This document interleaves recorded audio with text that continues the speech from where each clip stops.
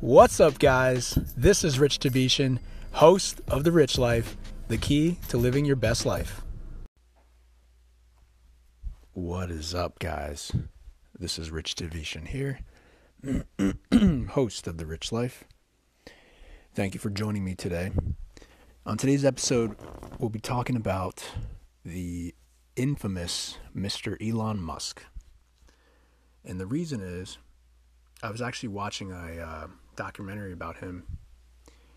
As you guys know, I love to study the top, study all the billionaires in the world. And what I'm finding is that they have a lot in common as far as their ways of viewing the world and their ways of really changing and making an impact on the world and solving the problems of the world as well. So I wanted to share this documentary that I watched about Elon Musk. And first of all, when I was watching it, they just kind of see the thing about documentaries, guys, and which is why I prefer books, is documentaries can only have so much information. Like it's like an hour and a half, an hour, maybe 2 hours sometimes. And based on that, they can't really fit all of the pertinent details that people need to know and need to understand how these people became successful. So what they do is they try to highlight the more quote unquote exciting, things in their lives, like their milestones in history. And they don't talk really about the struggles, and they don't really talk about, how Elon Musk, spent hours and days and hours and nights and evenings and sacrificed all these different things to create and build, some of the companies that he started. But anyway, so I wanted to just kind of preface that and say, these documentaries that I usually see, they're more for entertainment purposes, not for informational purposes. So I'm not advocating documentaries. I think they're really, helpful to see just kind of like the snapshots of the person's life. But I think the best way to really get insight on how the person is to read their book, right? Their biography or their autobiography. So anyway, let me talk about this documentary and just kind of highlight some of the things that came up. So what they said was Elon Musk was raised, so he's from South Africa, and I think Swedish as well, or like born in South Africa. He was raised by books and occasionally nannies, they said. So that was kind of interesting. It sounded like that he was his parents were pretty well off, right? So they did, they had significant wealth, in their household if they could have nannies coming in, right? So I don't know if that's a cultural thing there or what, but I found that pretty interesting. So raised by books is really what stuck out to me because I love books, right? So books for me are ways to get insight. And think about books, right? Somebody that has lived their entire life or has been successful in a certain industry or area of their life decides to put their knowledge, their background, and their struggles and information into a 200-page book that you can literally read in a week and get all that information from that person, and then cut the learning curve by half, right? Sorry for the stutter there. I had something in my throat. But anyway, so I found that really interesting. So he's an avid reader. He didn't have much adult supervision growing up, and he was always building and tinkering with things. So what I found cool was he kind of grew up in a environment where he's constantly learning from books, and he's also taking things apart and trying to understand how things work. So he's a very scientific-minded person. So this part doesn't really matter that much, but they said his parents were divorced at 9 years old. And actually my parents were divorced also at 9 years old, something like that. They said his father had a strong engineering background, and his mother was always a very optimistic person. So they said that he got, he kind of got the not the skills, but like the background in engineering from his father, and kind of an optimistic view of the world from his mother. And apparently his mother, Mae Musk, was a model or something. So she was like doing modeling and, pretty well off. And so when Elon Musk came, I guess she was doing a lot of modeling in the U.S. and then also got involved in some movies as well. Then so there's kind of like a scene of like I guess he's like an editor or somebody, and he was saying that stellar entrepreneurs have always had adverse events at a young age that drives them to quote unquote rule the world. So I kind of agree a little bit with the guy's statement here, and but basically what he was saying was like, when good strong entrepreneurs and he said serial entrepreneurs, they usually have some type of like childhood struggle that allows them to learn at a young age how to deal with struggle and how to deal with hurt and loss and difficult situations. So I think what he was suggesting was, when you go through that type of psychological, I'll call it trauma, at a young age, it gives people drive to rule the world. So that was kind of interesting. Now, obviously, this is not something you can control. So like, if you grew up with a good childhood, like I did, then, obviously that's not going to be a determinant of your success. So it's up to you to determine that success. If you read Mindset by Carol Dweck, where she talks about growth versus fixed mindset, the determining factor is not, how you grew up or your quote unquote talents that you might have. It's more about deciding on yourself and realizing that you can grow and learn. So I didn't like that part of the documentary when he mentioned that, because kind of like pigeonholes people to think like, oh, you didn't have a bad childhood, so you're not gonna be a good entrepreneur because you have, a decent childhood growing up.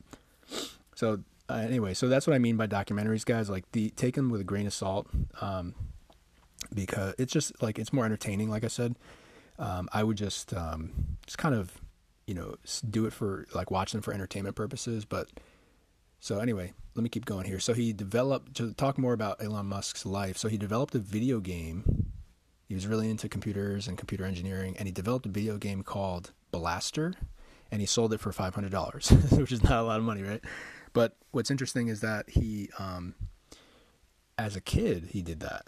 So, early on, he, with his engineering background, he was able to, understand the programming language and then apply it and use even graphics to create a game, like a functioning game for people to play. So that's really cool, at a young age to be able to do that. So that's pretty significant. Anyway, so the other part, they said he plays a lot of chess and he's always looking ahead for the grand plan. That stuck out to me a lot. I love chess. Very strategic game. I'm not great at it, but I like it and I enjoy it, and I understand the concept behind it, always looking ahead. Now, not to say that always looking ahead is good, right? Because you have to be present in the moment to take the action now for the future, right? So if you remember, my spiritual part of the rich life, or my fulfillment part of the rich life, and spiritual health, it's important to be present right now and take the actions that you need to take for the future. So don't always think too far ahead. Like, think strategically, but also think tactically right now in this moment, knowing that what you're doing right now will help you in your future and help you improve your life in the future as well. But I do agree that chess and, those types of strategic games like Risk, I don't know if anybody has played Risk before, but those types of games are really helpful in shaping your mind around, looking ahead to the future and having a vision of the future in your mind so vivid that it eventually becomes true, because you kind of take the actions towards making that making that vision become a reality.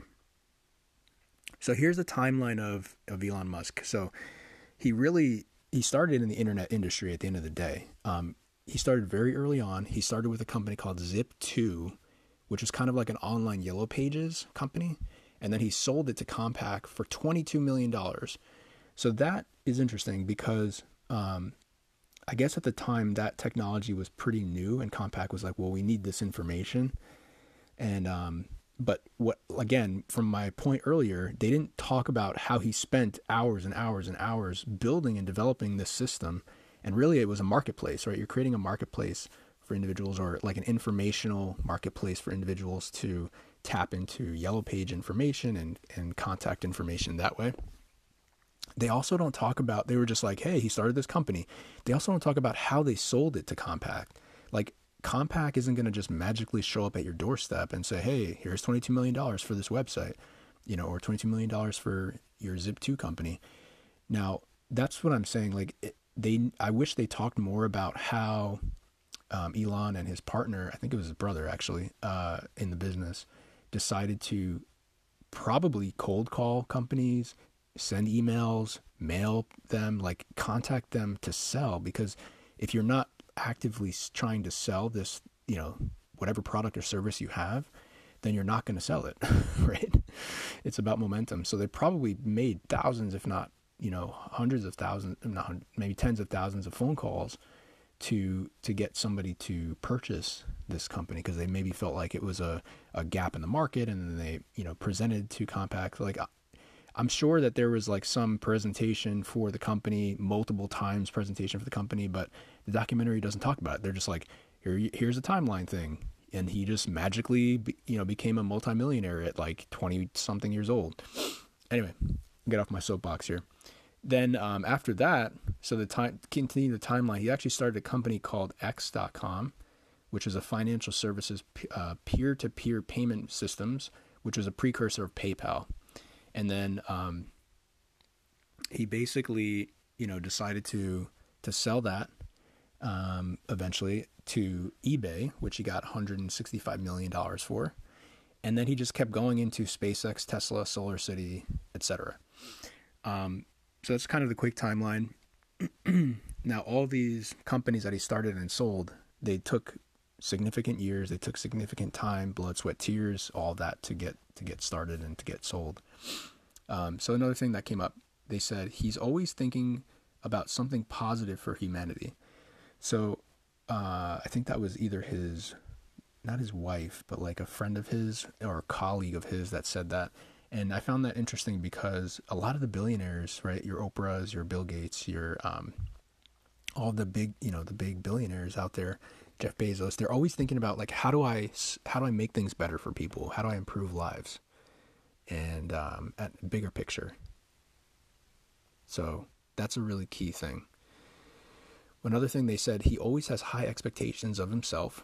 He just keeps going and is famous for his work ethic. Okay. I think work ethic is important, but I also think that, health is also key. So not every billionaire is in good health, right? So, not to be a dick, but like if you look at Elon Musk, if you look at him, he's like kind of overweight, right? Like I wouldn't say healthiest. I'm sure he's fine, but, and I'm obviously judging a book by its cover, but the point is, I think if you overwork yourself, you're going to get, you're going to be stressed out and unhappy and unhealthy. So that's not healthy too. Anyway, so it says, you really feel like you are changing the world as an employee. So that was one of the other quotes that I noted here. Basically, working for him and his companies, the employees always felt like empowered, that they were doing something larger and good and big. So he must be very clear in terms of his mission statement and the vision that he has for every company about how they want to maybe tap into space with SpaceX, or, improve the, maybe reduce the emissions by introducing electric cars like Tesla, SolarCity by using the sun's power and energy, using the sun's energy for power and utilities, just stuff like that. It's like when you look at all the companies, with the exception of, PayPal and Zip2, I don't think they really had like a bigger, higher level cause or vision. Maybe he did, I don't know, but it doesn't seem like it. They were kind of like his baby steps to get to the next level of what he wants to really accomplish, which is to really change the universe, or make an improvement. So anyway, yeah, it seems kind of cool that working for him, you feel like you're changing the world is one of the quotes. And then another part that really struck me here was they said real entrepreneurs are not driven by money. They have a bigger vision, and it has to be a world-changing goal to get him awake in the morning. So if you think about, just the general concept of his life, he became a millionaire very early on, and he could have just sat back, relaxed, gone to the beach, stopped whatever he was trying to accomplish because he has the money, right? No, but he decided to take that and reinvest it into another business, and then reinvest that into another business. And I think it's because he has this like high level worldview of solving world problems, just like your Bill Gates, just like your Oprah Winfrey, just like the other, other billionaires in the world, Richard Branson, Mark Cuban, all these other guys and gals. They all have this like really huge, massive vision to improve the world. And that's what I'm noticing when I'm kind of studying these guys, is that they all have that in common, because the money doesn't matter to them at that point, right? At 22 million, he could have been set for life, but he kept going, created PayPal, X.com, turned into PayPal, and then PayPal was bought for 165 million. I'm pretty sure that people can live off of that for the rest of their lives, right? But no, he decided to keep going, and he decided to, continue to solve the world's problems. So think about that with your life. Think about that with your business. You don't have, if you don't want to become a billionaire, that's fine, but you can maybe just think about how you can solve problems for individuals and for groups of people, and for, maybe smaller level at the individual, maybe higher level at the group, at the city, at the state, at the country, at the world level, which is where a lot of these billionaires live. And then, so that's what I wanted to share with you guys. I found the documentary to be pretty informational, in some cases, but also with a little slant of entertaining in there as well. I wish they went deeper on certain topics, but I guess that's what that's what these books are for, and his biography is for. So I hope you guys like this episode. Remember to message me if you have any questions, and I'll talk to you next time.